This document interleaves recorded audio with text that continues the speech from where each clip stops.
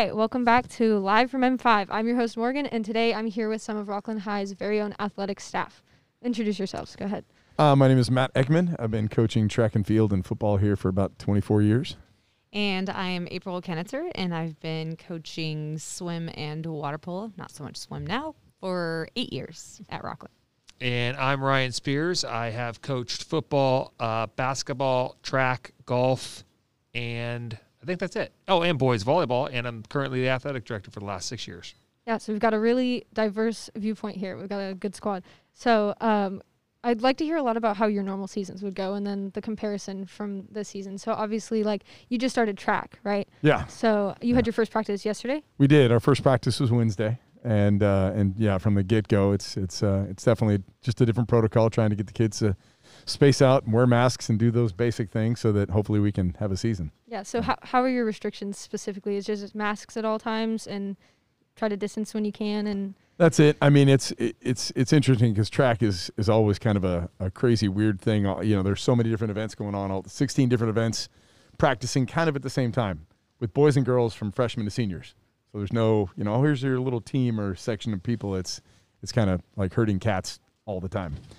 So getting everybody to, you know, move together in groups from location to location is going to take a little bit of time. Coach Kent and Coach Morrison and Coach Bear, my assistant coaches, were all over that yesterday. So Matt, did you want to talk about like the difference, like the distance events that we're kind of doing something different right now? Yeah, and that's kind of a unique thing. We have cross country going on right now as well, and normally those cross country kids would be a part of our distance program.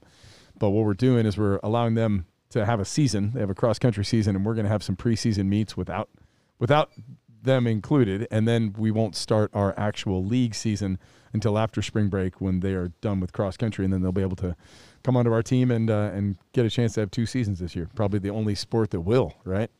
It'll be interesting because kids kind of have to choose, so it's a little bit less stressful for the distance kids for sure than other sports, yeah. Yeah, I was going to say, so obviously the seasons are shorter and overlap in different ways. So can you tell us a little bit about that, how the seasons compare to normal years? Yeah, so normally, of course, we have a fall, a winter, and a spring season, and each sport is, again, kind of run by the CIF, and the CIF has specific calendar dates when the season starts and ends.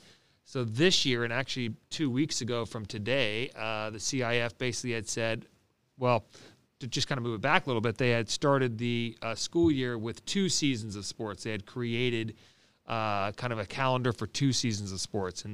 And since things have been getting pushed back and pushed back and pushed back, 2 weeks ago they basically said, okay, hey, leagues, you guys create your own season now. There's going to be no section playoffs, nothing like that. And so we've been in a lot of meetings with our league, the Sierra Foothill League, and so we kind of created a schedule that says it's based on the color tiers. We have to follow that, and as soon as all the purple tier sports can go, they can go. And so we didn't want to hold kids back if they're able to participate right now, and we had to get creative, like with the cross country and the track. Like, what do we do with those 2 sports? And so we talked to the track coaches and said, is it okay if we have no distance events for the first 7 weeks? And they were totally fine with that.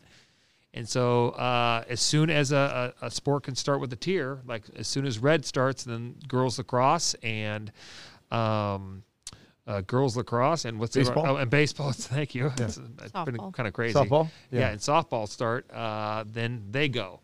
The only issue is with the health guidelines that kids can only play basically one sport at a time. They can't kind of mix, and so they got to kind of deal with that as well. So we'll figure it out as we go. Right. Obviously, that's really different. Yep. So, and yours team is one of the seasons that hasn't been able to start yet. So have you guys been able to practice at all before, or what does that look like for you guys? We've done a little bit of practicing, and we kind of held off when we started in school in September. We wanted to see how things were going, and so we actually didn't start coming together and start practicing until October. And then once Thanksgiving hit, we, had some cases start coming in on our team, and so we just decided, hey, let's take a break until Christmas. And then after Christmas, we waited 2 weeks until we came back just to kind of let that surge, go. And then we were in practice for a couple weeks, and now swim, like we got the green light for swim. And so all the kids started their swim season on Monday. And so we kind of have water polo that's taken a little bit of a back burner, and that's totally fine. There is talk of, having a practice here or there. And basically we can do it with the kids who are swimming together. We can still have a water polo practice with them. But if they're playing other sports, like if they're baseball people or, track and field, they can't come to, our practice just because we can't be mixing. But, our hope is to, definitely get a practice or two until our season starts. Yeah, that'll be exciting. Hopefully you can fit something in like that. Yep. Yeah. So how is your normal season typically spaced out? You have your league, and do you guys do tournaments too? I know that some of the boys do boys water polo. Yeah, we all do tournaments at all levels, freshman, JV, and varsity. Varsity usually goes to about 3 to 4 different tournaments a year or in a season. And, our season runs a few months, and we play our league games, we play out of league games and, sections and all of that. So we usually travel a lot and, definitely can't do that. And just with all of the guidelines and the pool availability, practices are definitely going to be a little bit different because normally we have to overlap our practices with the various levels and, half of us are in the shallow end and half of us are in the deep end, but we can't actually mix anymore. Mm-hmm. And so it's definitely going to put, some constraint on just practices and how much we can do. Yeah. One thing I would add with that is on my end is it's interesting because you have sports like track, cross country, wrestling that deal and their main thing is the big invitationals, the tournaments on Saturday, those types of things where it's not necessarily just games for the week. And so we've kind of had to switch that model a little bit to more of a dual meet to where, track and water polo, they're not going to be playing in tournaments on Saturday. It's more of just a traditional dual, a basketball schedule almost, And so it's been kind of interesting trying to kind of adjust that a little bit too. Yeah. That was going to be my next question about, obviously there's no sections and stuff like that, but how for maybe league play or game play and matches, or meets, what does that look like? Is it just with more local teams? Yeah, so basically how this is going to work is, so our league has put together a league schedule based on when a sport can kind of start, right? And so we've done round robin. So for example, track, they're going to be just in dual meets. Matt, I can't remember. Is it one? Each SFL school, we're going to have one week? meet, and we're going to start the week after spring break. Yeah, so they're 5 in a row. Yeah, they'll do 5 in a row or whatever. Mm-hmm. And so then what we've also tried to do is get our schedule out to surrounding areas. So teams can still play preseason games with other schools. The rule is you can play schools in a surrounding county that's touching your county. So, for example, we can play El Dorado County, Sacramento County, Yuba County, and Nevada County.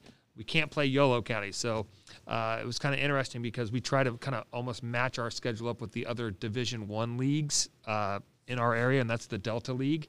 But Delta League has Davis, and they're 2 counties away. So they have one school that we can't play in their league in case we wanted to maybe create a little Delta League's SFL championship at the end of each season. So that's still open as well as we're kind of working on our schedules. Yeah, obviously there's a lot of give and guidelines are going to change and Mm-hmm. COVID numbers are going to change and all that. Flexibility is the main word of, the of whole school year. and everything. The life, entire right? year. Yeah, right. 2. Exactly. You have to adapt. No kidding. So how many other teams do you think will be able to play by the end of the year? Obviously, that's going to be dependent on COVID numbers, but in a really hopeful guess, what would you say? For me, in a hopeful guess, and I don't want to, it's hard for me to say in a public space, but I mean, as a hopeful guess is we're going to get everything in. Right. Yeah. I'm going to say I think we have a great chance of getting red-tiered sports going. I think it's going to be a little bit more difficult for our orange sports. And football is another anomaly in itself because they're the only sport that has a date that they can't play past, and they can't play past April 17th based on health guidelines for they have to have a certain amount of time in between seasons to rest their bodies and their heads and stuff.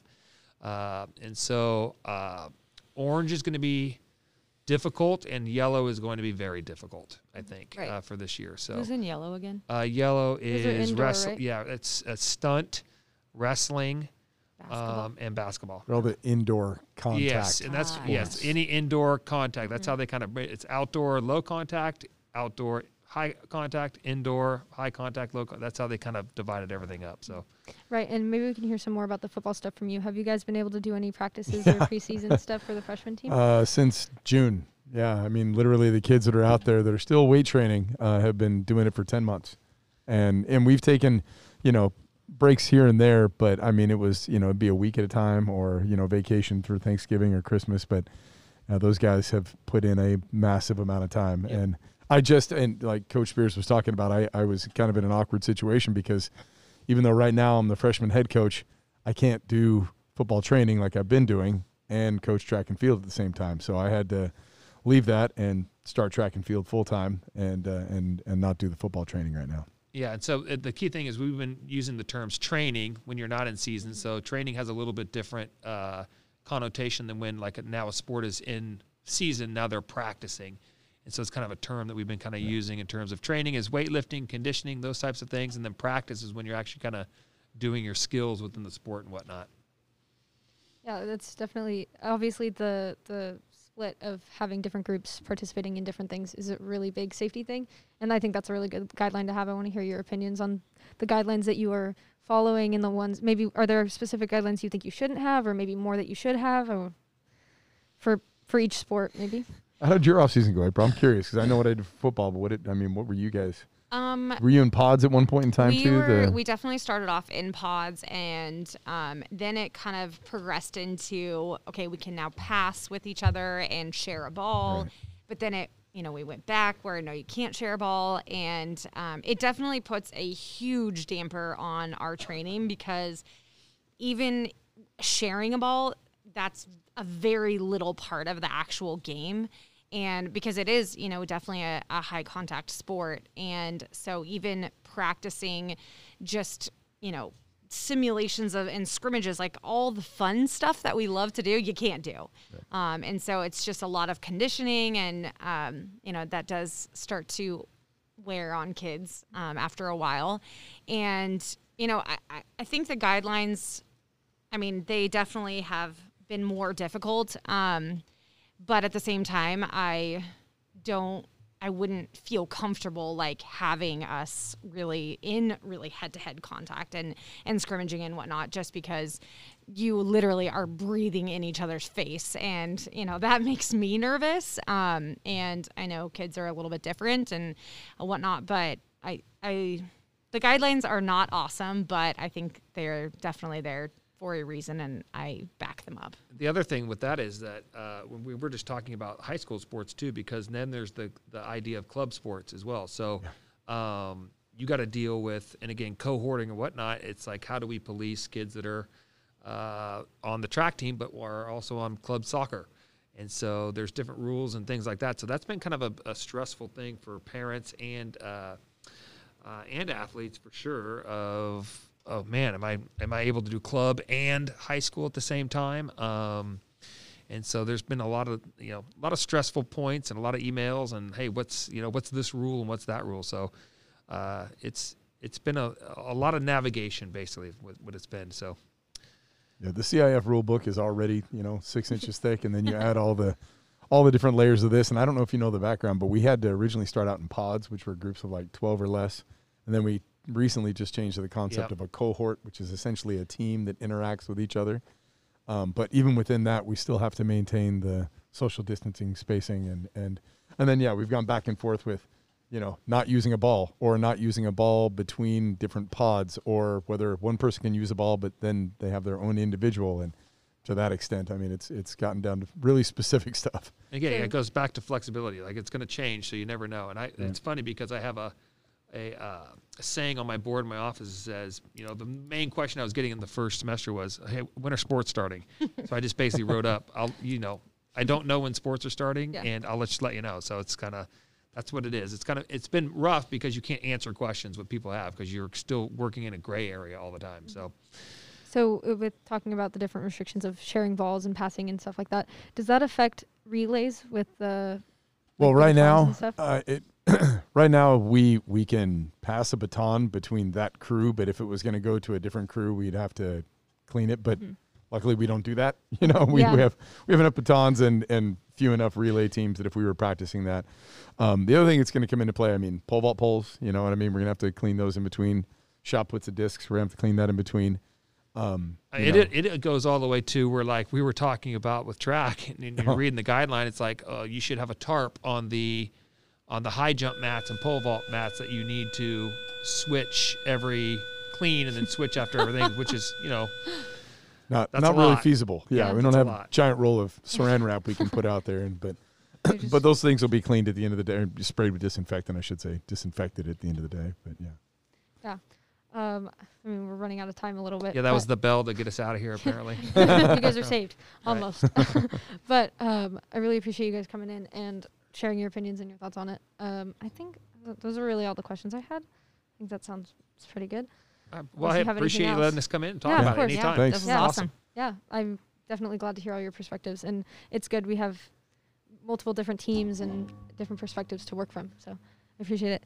And that has been today's episode of Live from N5. Thanks for tuning in.